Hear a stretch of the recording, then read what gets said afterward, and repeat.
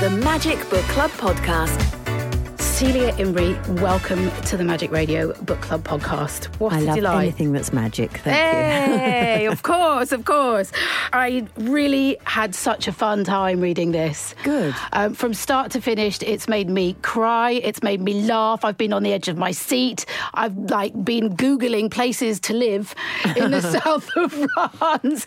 It's been absolutely fantastic. And I just wondered, for those people who aren't like myself, haven't read the first two, which I'm now going to go back and read. Mm-hmm. Tell us a little bit about these fabulous 5 characters and where we find them at this point in A Nice Cup of Tea. Well, they've all, like me, fallen in love with the south of France. And they're there. This time, they've opened a restaurant, which is a, hugely ambitious thing to do, I think. And I don't really know necessarily about all the ins and outs, but it is quite a sort of theatrical thing to do, I think. Absolutely. But poor darlings, they think that they're in the money because they've found a treasure in the building of the restaurant. It doesn't go so well, and they're really up against it. I think what I love about my characters is putting them into really difficult situations and then getting them out of it. The best that can happen to them and the worst that can happen to them. And it's amazing because it does start with the end of something. The plot starts with the end of something, and so there's massive jeopardy right at the beginning. Yep. It's a really exciting way to start a novel. Good. And it opens up all sorts of possibilities about what on earth they're going to do. Mm-hmm. I know. And then there's the Teresa, who's my sort of main character, I guess. Love Teresa. Yes, I love Teresa too. And the exact same thing happened to her as happened to me. She landed in Nice, actually, and thought, actually, I don't think I've seen anywhere quite as breathtakingly beautiful, which is truly what happened to me. And I did something which is quite unlike me, because sometimes I can be quite indecisive. But I thought, I'm going to live here. And it's exactly what she did. Well, is there truth in the story that it was either a croissant or a flat? Very nearly. Honestly, very nearly. Really? Yes. And I've never done anything quite so impulsive as that. But I don't regret a second of it. One of the kind of overriding feelings that I get with this book is that, we all know that there's an element of living abroad, and I've lived abroad as well. There's an element of being very aware that you're in a bubble. You are aware of that, and that the rosé and the sunshine papers over plenty of cracks, and that at some point in time, some of this is going to show its face and you'll deal with it all. But the overriding feeling is that it's worth it. And that they have this bond that, despite the difficulties, it's definitely worth it. The plot as well, there is a lot of it. Mm-hmm. How did you where did the story come from? Were you working that out as you went along? Because there's a lot of plot in it. Yes, as I go along, actually. And it's that thing of what happens if that happens. It's kind of like it's like being on a fairground ride, really. Because if you twist that, then that could happen. Yeah.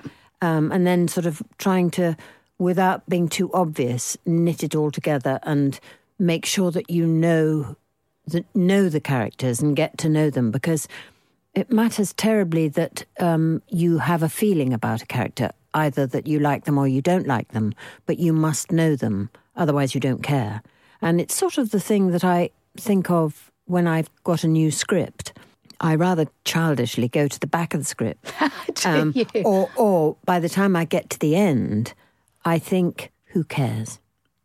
And it's the most important thing of all.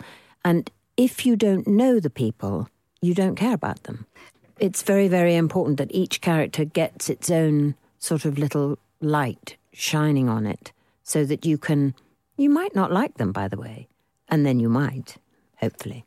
There's that little devilish spark in your eyes when you say that, Miss Imrie. Yes. There's it's funny, isn't it? Actually, because it's what it's done with such a light touch as well. It's quite it's a very difficult thing to do that you've achieved, which is to get to know these characters so well in such a short space of time. Because I hope that you think this this is standalone with the characters and the plot without having the others. Obviously, you'd have a much deeper experience of them if you had read the others. But it was was it always meant? They were always meant to be standalone as well. I think it's important, yes, because you've enjoyed them, haven't you? Yeah, very much. Without knowing the rest of the history.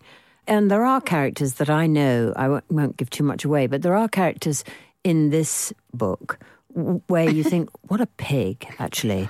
Marcel. Yes. What an idiot, actually. For He's goodness really sake. not very nice. No, I mean, that's a dark. That was a dark element. Yes, but then, by the end, so I surprise myself sometimes, which is very good idea. That I'm not sure, can I really do this? Oh, yes, no, actually I could, because then that could happen. It's like a sort of, not a jigsaw, that's not right. It's more surprising, going down this alleyway and then turning and then sort of coming across a mirror, maybe. Yeah. Absolutely. And they are, they're an extraordinary bunch of people, aren't they, really, whether that is. And the introduction of Eggy and Fu, these incredible, this pair of lovies.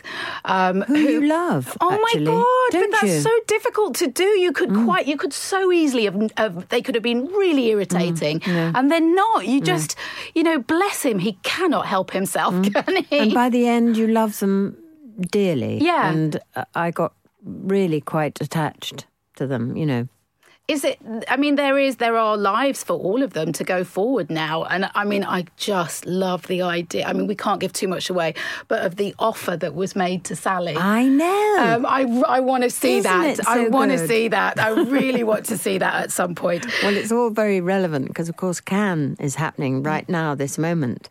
So it's sort of a seasonal book. Absolutely.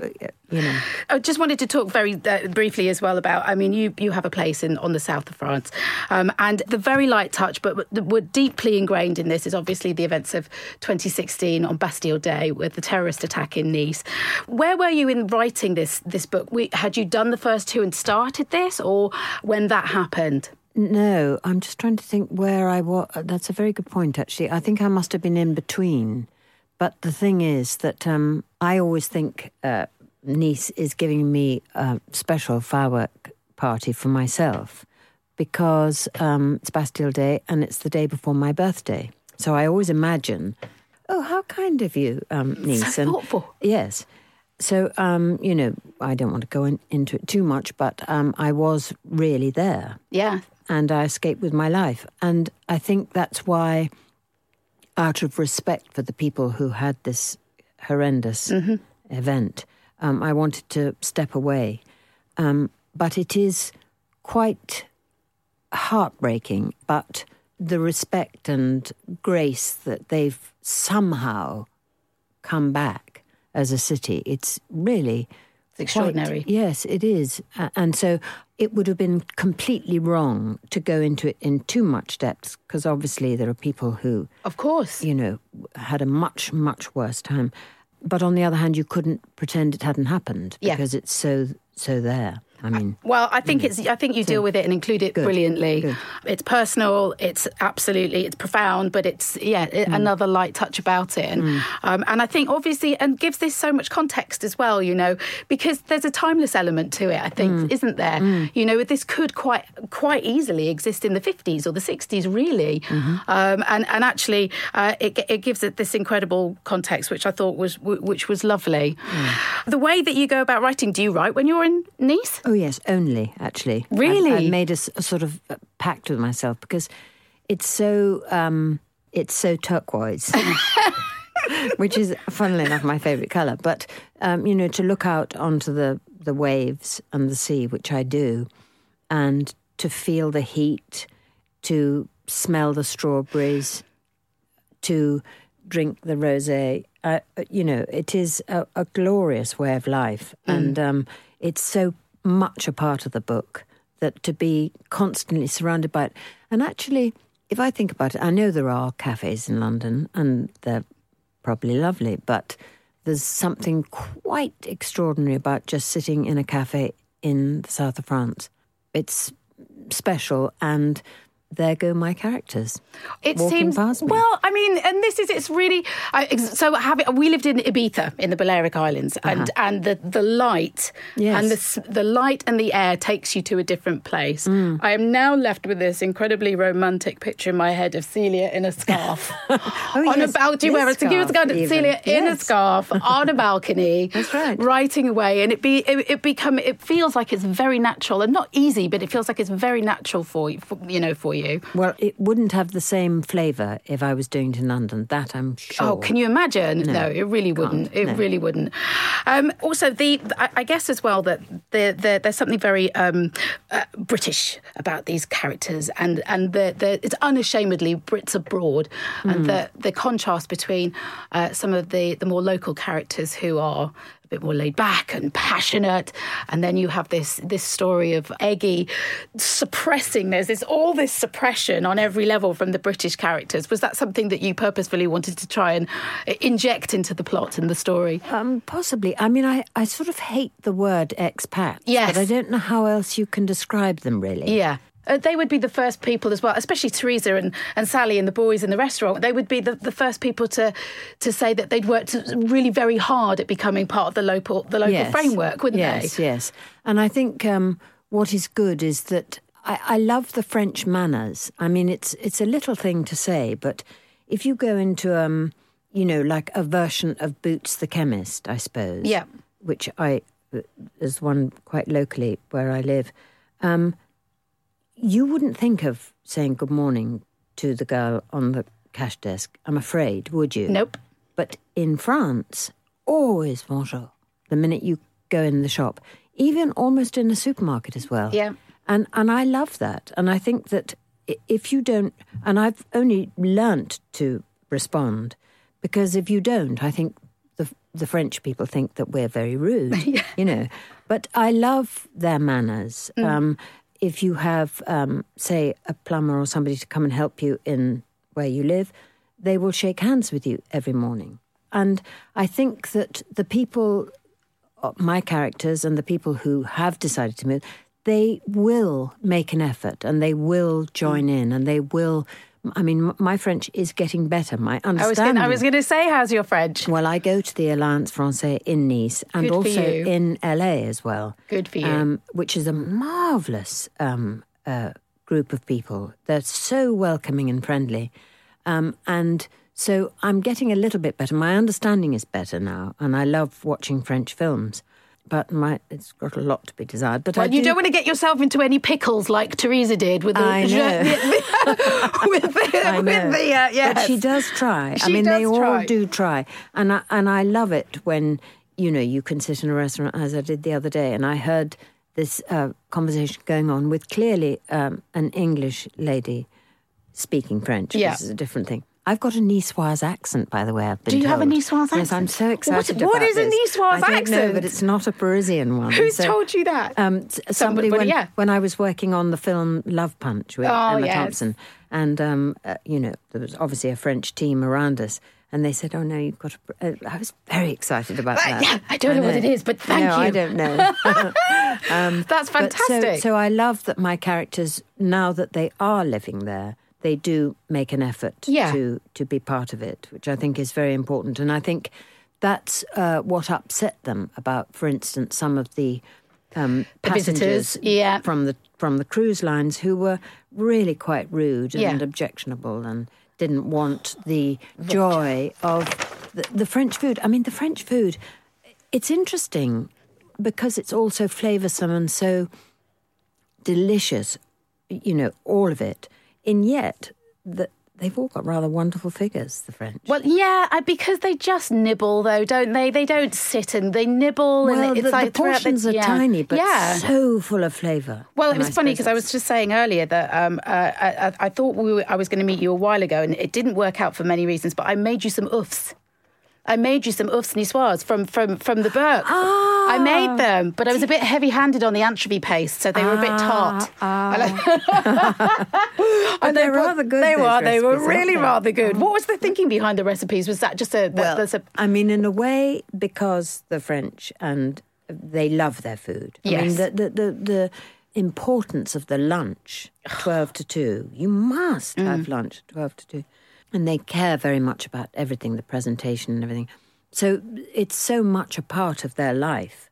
But it was also a very good way of using up a page or two. I have to tell you that. I'm not going to lie. I'm going to try every one of them. I haven't made all of them myself. But you know, I went on Sunday to the Festival of May. Oh. And there are all these young girls and boys dressed up in the most beautiful Nice costume, national costume, with all the frills and the headdresses and the velvet ribbons and everything. And they're youngsters. They're teenagers, but they're doing these national dances, and it's something quite wonderful. And then you get a band, and there's a platform, and then suddenly all the audience get up and they dance, and they all know the steps. Yeah. It's from another world, but it's something so joyous. And there around you in the olive groves, where they used to have the jazz festival, is a real, true family day out. And there is everybody just having a very, very lovely time. It's quite innocent, actually. Absolutely. I think in Ibiza there were spring festivals. My favourite was the Blessing of the Animals for Easter. Yes. Have you seen that before? Yes. No, I haven't, but I've heard about it. It's amazing. So everybody comes out from their houses with their cats and their hamsters and their guinea pigs and goes to church. They do that in Nice too. It's gorgeous. It's absolutely lovely. And I wonder whether or not these characters as well that have come from where they have and are at the time in their life that they have miss that as well, miss that kind of old school element to what they do. Do you know what else I loved about it as well? I love that you love it, Sarah. No, I do. I know. I shouldn't be so surprised, but you know, it's one of those, the sense of that these are adults and it's about their lives, and some of the kids are quite irritating, and you know, towards the end as well, bless her, Sally's trying to get stuff done, and I love that idea that, you know, these are characters that are later on in life, and they're not even later on in life, they're just grown-ups, but they have a life that is their own, that is worth having. Do you know what I mean? And that the kids are kind of just you're old enough now to get on with your own life, for goodness sake, get on with it. I thought that was quite refreshing, actually. Good. Yeah. Good. Well, I suppose at my time of life, you've got to just know what's important, and without being too dramatic, be where you want to be, because time's running out. I mean, I suppose that's just, you know, you've got to understand that. I suppose also when you're young, you don't realise any of these things. No, of course not. Of course not. But there you go. That's the reward. The reward for just sticking in there is ending up in a place like Nice with these kinds of friends. I have to ask you, is there anything else planned in this series? Because we do at the end the script for the film is discussed. I mean, these are characters. These are characters waiting to be put on the screen. Well, who knows? Who knows? Never say never, ever. I have to say, I'll put my hand up for Carol, please, if that ever happens. Oh my God, Carol's ace. I love She's Carol. so funny. I love them all, actually. Yeah, I couldn't pick one out, but I have said this before, but I want to play all of them. Yeah, of course you do. I mean, you can't comes. even begin to imagine how difficult that will be if that ever happens. It's a pleasure to meet you. Thank you for the book. I'm going to have a really nice summer reading the other two. Good. On a holiday, and I will wait with bated breath to hear of the adventures of these characters and what they're going to do next. Thank you so much. Thank you, Celia.